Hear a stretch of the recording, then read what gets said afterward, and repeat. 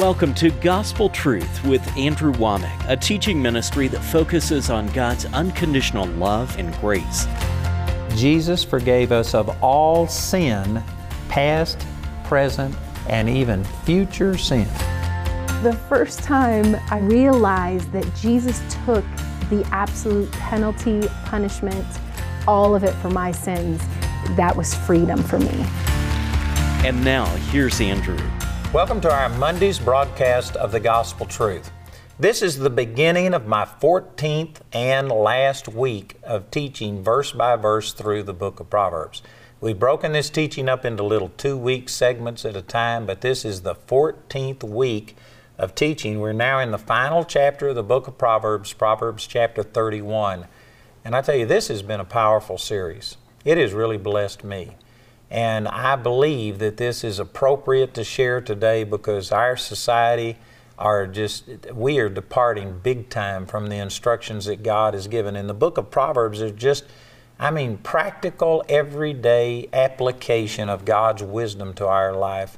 And it's amazing how people just do not know the things recorded here. So we're now in Proverbs chapter 31. On our program last Friday, I ended with Proverbs 31:1. Let me just go back and read this. It says, "The words of King Lemuel, the prophecy which his mother taught him." We don't know for sure if this is talking about Solomon. Some scholars believe this is just another name for Solomon. If that was so, this would talk about Bathsheba, the mother of Solomon, who would be giving this wisdom, which would be amazing considering her background.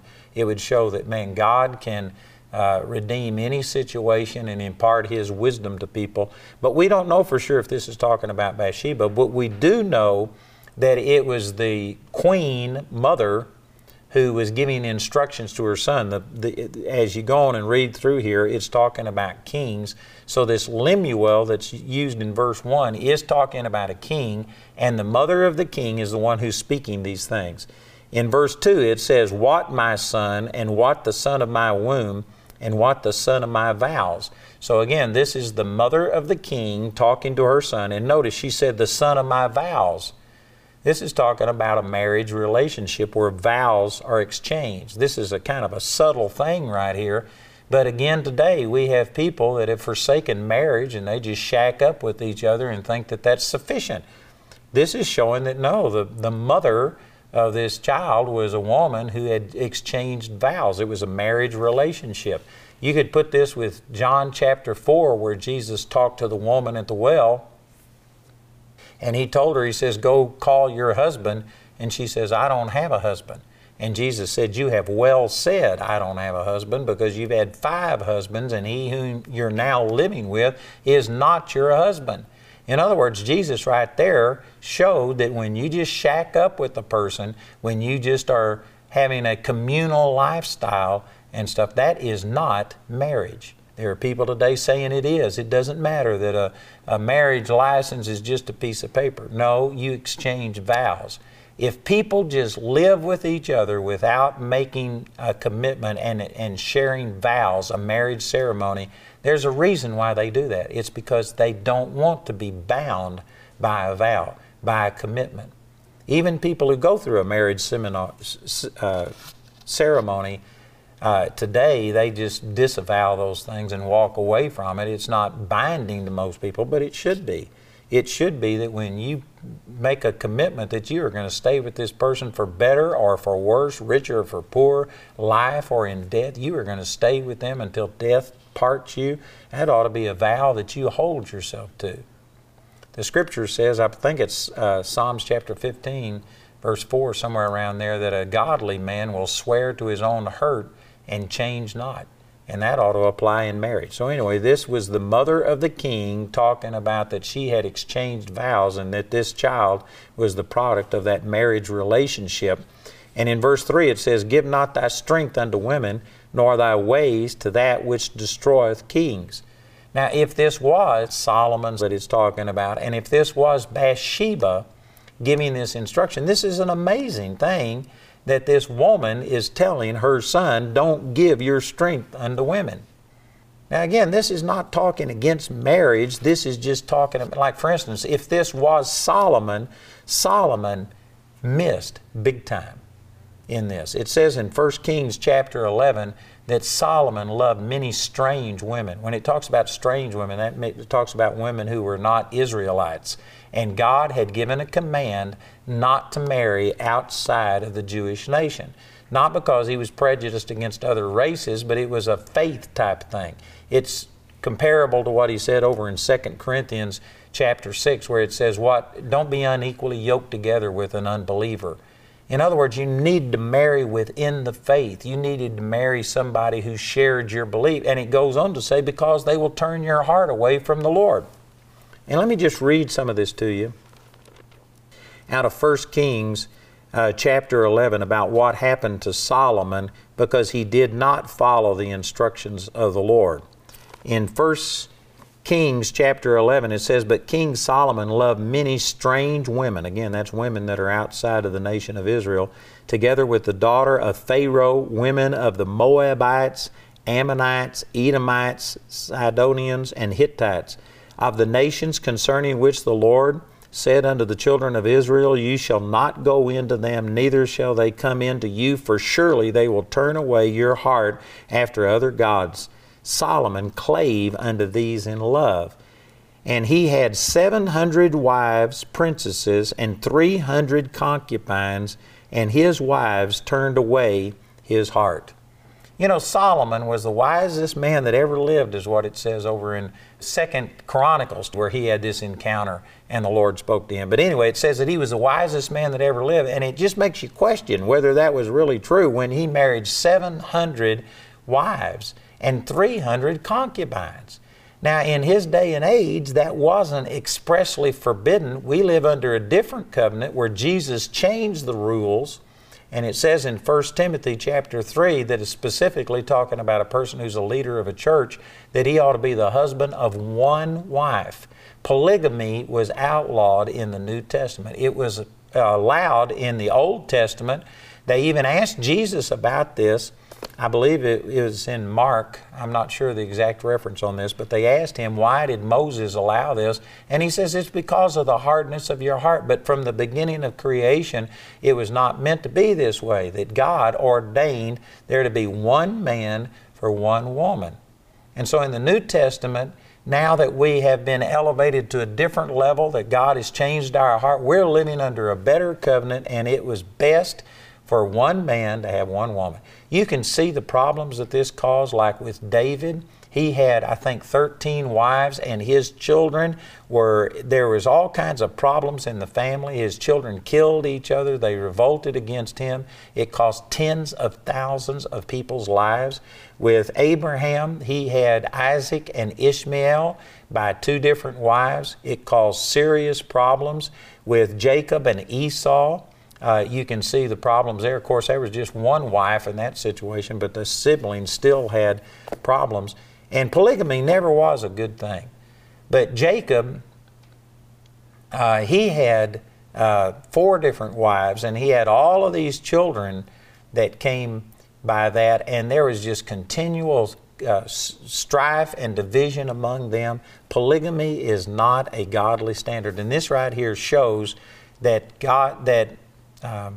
Solomon's wives turned his heart away from the Lord. And it goes on to say in verse 4, it says, "For it came to pass when Solomon was old, that his wives turned away his heart after other gods, and his heart was not perfect with the Lord his God, as was the heart of David his father. For Solomon went after Ashtoreth, the goddess of Zidonians, and after Milcom, the abomination of the Ammonites. And Solomon did evil in the sight of the Lord, and went not fully after the Lord, as did David his father." And it goes on to talk about how Solomon made high places and temples for all of these other gods. So the man who was touched by God, who was gifted by God, blessed by God, the man who wrote the book of Proverbs didn't follow his own instructions. The Lord specifically commanded kings not to multiply to themselves wives, and Solomon went against this. And so anyway, if this is Bathsheba giving this, Solomon would have done well to have hearkened to this instruction, but he didn't. In verse 4 it says, "It is not for kings, O Lemuel, it is not for kings to drink wine, nor for princes strong drink. Again, there is no guarantee that this was Bathsheba talking to Solomon, but some people believe it was.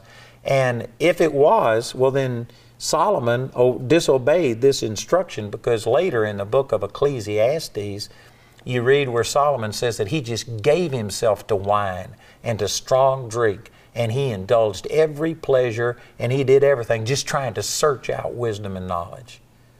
So again, this isn't guaranteed that this is talking about Solomon, but Solomon did break this instruction, whether this was his mother talking to him or not. And it's not just for kings that this is said, but this is for anybody. It is not wise for us to give ourselves to strong drink and to do these things. I am not one of those that say that you can never have a glass of wine or something like that. And I know that this infuriates a lot of people. I was raised to be a total teetotaler. I've never taken a drink of liquor in my life. I never have. I never will. I don't care to. I don't need to. And so I am certainly not advocating this, but I don't believe that you can say based on Scripture that it's sin to take a drink of wine or something like that, because Jesus did it. Jesus turned water into wine. But I can emphatically say that drunkenness is wrong, and drinking wine is a step towards drunkenness. Why do it? In the Bible days, Paul told Timothy to take a little wine for his stomach's sake and his often infirmities, and not drink the water anymore. And I believe that that was specifically related to the fact that there was a lot of illness in water, and so wine was a way, it was just a healthy thing to do that. But he didn't advocate getting drunk. I think that, you know, in those days there was a reason for drinking wine that doesn't exist today. We have purified water, we have all of these other different drinks. My personal opinion is that there is just no benefit to drinking wine. You're flirting with something that if you go too far, you can get drunk, and that is definitely spoken against. And it's just not wisdom. Personally, you know, if there's a line right here and going across this line is sin, instead of getting up as close to it as I can, walking that line, kind of balancing on it and saying, I haven't sinned yet, man, I'm not that kind. I don't get as close to that line as I can. If this is the line where over there is sin, I'll stay way over here, so that if I was to trip and fall, I couldn't even fall across the line. Again, a lot of people would disagree with that and say, man, you're too strict and stuff, but you know what? I praise God that I have never gotten drunk and done these things, and I just don't know why people even flirt with that stuff. In verse 4, it said it's not for kings to drink wine and strong drink, and it says in verse 5, lest they drink and forget the law and pervert the judgment of the afflicted. Why would you want to drink something or take something like dope or shoot up something or do any of these things that causes you to be in a stupor and not be able to function properly? There just isn't wisdom in this. You know, this again is andiology. I'm not going to say thus saith the Lord on this, but it is my opinion that God has given us a mind, and it's like nearly like a valve that guards your heart. And when you are thinking clearly and thinking properly, it is a valve or a screen, a filter that keeps Satan from putting things in your heart and keeps wrong things that are in your heart from coming out. You can restrain yourself and can control yourself. But any time you go unconscious or get to where you aren't functioning normally, such as when you're drunk or high on dope or something like this, I believe it just removes that filter, and it makes you just totally, Satan has total access to you, and it allows things that may be wrong in your heart to not have any filter, and you say and do things that you shouldn't do. And this is talking about in the spiritual, emotional realm. In the physical realm, anytime you get drunk or high on something, man, you could go out and kill somebody in a car wreck. You will say things and embarrass yourself.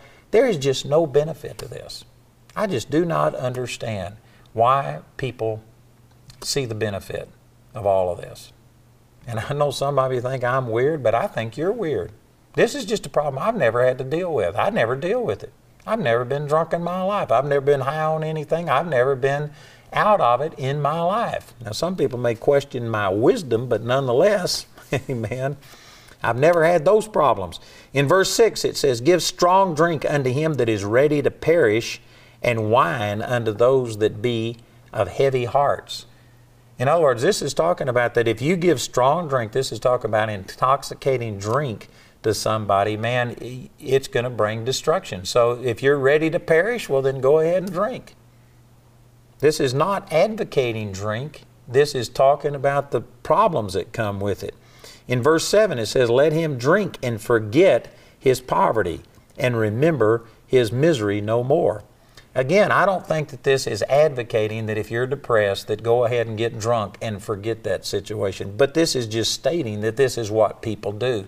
People drink because they are in this terrible situation. They're heavy of heart, and so they drink to get free from it for just a brief period of time. But I don't believe that this is Scripture advocating that that is the right thing to do at all. It's just saying that this is what people do.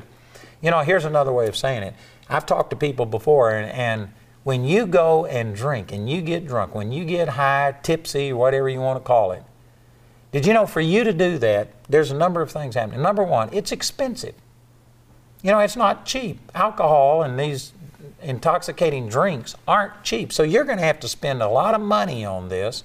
Plus, you are going to do stupid things. There's some people that, you know, when they get drunk, they get real mellow. There's other people that get real violent. But regardless, your attitude, your behavior, your personality changes. You're going to say and do things that totally humiliate you. We've already dealt with a number of these scriptures in the book of Proverbs where it says that a person that gets drunk is like a person who tries to sleep on top of a flagpole. You know, you aren't going to make it. You are going to fall. You are going to injure yourself. And so a person who gets drunk is a person that's going to spend a lot of money. They are going to for sure embarrass themselves. They could kill somebody through a wreck or through something like this. And then as it wears off, you're going to have this headache. You're going to have a hangover. Many people just throw up. Man, that right there would solve it for me. I hate throwing up. I've been married for 44 years, and I have thrown up one time just right after we got married, 44 years ago. I do not do this. To me, if getting drunk and then throwing up in the morning was a part of it, that's enough right there to make me never get drunk. It's just terrible. And the only reason that I can see why people do this is because, like this is describing, they are in such a bad situation, such a heavy heart. They are so poor. They are miserable so much that to them, the cost, the embarrassment, the physical problems, the headache, throwing up, all of these things are worth it just to get a few moments of being numbing yourself to your problems. So if you look at it that way, a person who goes and gets drunk is a person who is admitting that my life is a mess, that I need to escape it, even if it's just for a brief period of time, and even if when I'm over this, I've lost money, I've been hurt physically, I've probably embarrassed myself, I may have put my life or other people's life in jeopardy, and despite all of these terrible things, I am so miserable. My few hours of being numb to it is worth it. You know, if you were to look at things that way and realize that this is a terrible way to cope with your problems, I believe people would quit getting drunk. They'd quit doing these kind of things. These scriptures are talking against getting drunk. It is not an advocating it. It's just saying that people do it so that they can get rid of their miserable existence for just a brief period of time. That's not the right solution. The right solution is to turn to the Lord and let God set you free. And like I talked about over in John chapter 4, when he was talking to the woman, he says, you know, the water that I give him will be in him a well of living water springing up into eternal life. He'll never hunger. He'll never thirst again. You could turn to the Lord and let God satisfy your desires. Don't turn to a pill. Don't turn to a needle and shoot something up. Don't go get drunk. That is not your solution. And the very fact that you would embrace something that's going to hurt you, something that's going to cost you money, something that's got the potential of killing you or embarrassing you, The very fact that all these negatives associated with it and yet you'll still do it just shows how desperate your life is. Instead of turning to these natural things, you need to turn to the Lord. This is the wisdom that's being imparted right here. In verse 8 it says, "Open thy mouth for the dumb in the cause of all such as are appointed to destruction." And this is just talking about that we have a responsibility to help people that are in need. We don't need to stay silent. I dealt last week with a scripture that talks about a thief, and if you know what a thief is planning on doing, and if you don't expose it, then you're guilty just like the thief. This is saying that when you see a person who is appointed to destruction, and I assume that it's applying unjustly, then we need to open up our mouth and we need to stand up for the defenseless. Now there's a million ways that people are taking advantage of. There's 1,000 situations that you could apply to this, but I think one of the greatest examples is talking about the unborn. You talk about a person who's defenseless, a person who cannot defend themselves, and that would be an unborn child. And today we have had, I forget the exact number, but over 60 million children aborted in the United States, hundreds of millions of children around the world, and we need to open up our mouth. We need to stand up and we need to speak in their defense. You know, again, I stress that the book of Proverbs is applicable to us today. These are things that we need to know. And people think, well, what is something that's written thousands of years ago? What bearing could it have on me?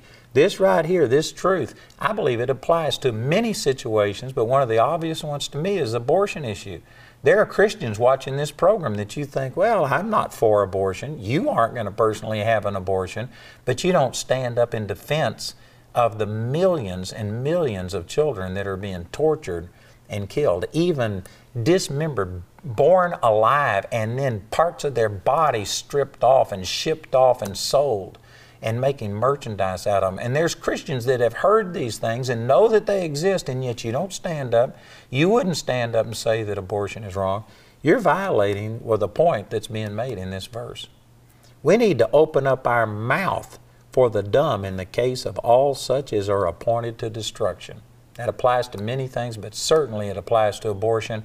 We are not going to be guiltless when we stand before the Lord. Now, if we have made Jesus our Lord, our punishment has been placed upon Jesus, but it was still wrong what we did. We need to stand up and we need to speak. That's one of the things that we learn through these scriptures. I'm out of time today, but again, we're drawing to a close. This is my last week to teach verse by verse through the book of Proverbs. I have a digital copy on this USB where you can get over 900 verses where I've made comments in the book of Proverbs. And the thing that I love about this digital copy is that you can put your cursor over any scripture reference that I have in my footnotes, and it instantly pops that verse up so that you don't have to quit that screen and go to another and lose your place. It's a very convenient way, and I've got a lot of scripture notations in here. This is just a great tool to study the Word. And then we have CDs, DVDs, a book. Listen to our announcer, and then please call or write today. We hope you enjoyed this edition of The Gospel Truth. Andrew would like to extend a special thank you to the grace partners of Andrew Womack Ministries. Your gifts make it possible for us to broadcast the message of God's unconditional love and grace all around the world. Because of your contributions, we've been able to put free ministry resources into the hands of millions in need. If you're not already a grace partner, we ask you to pray about becoming one today.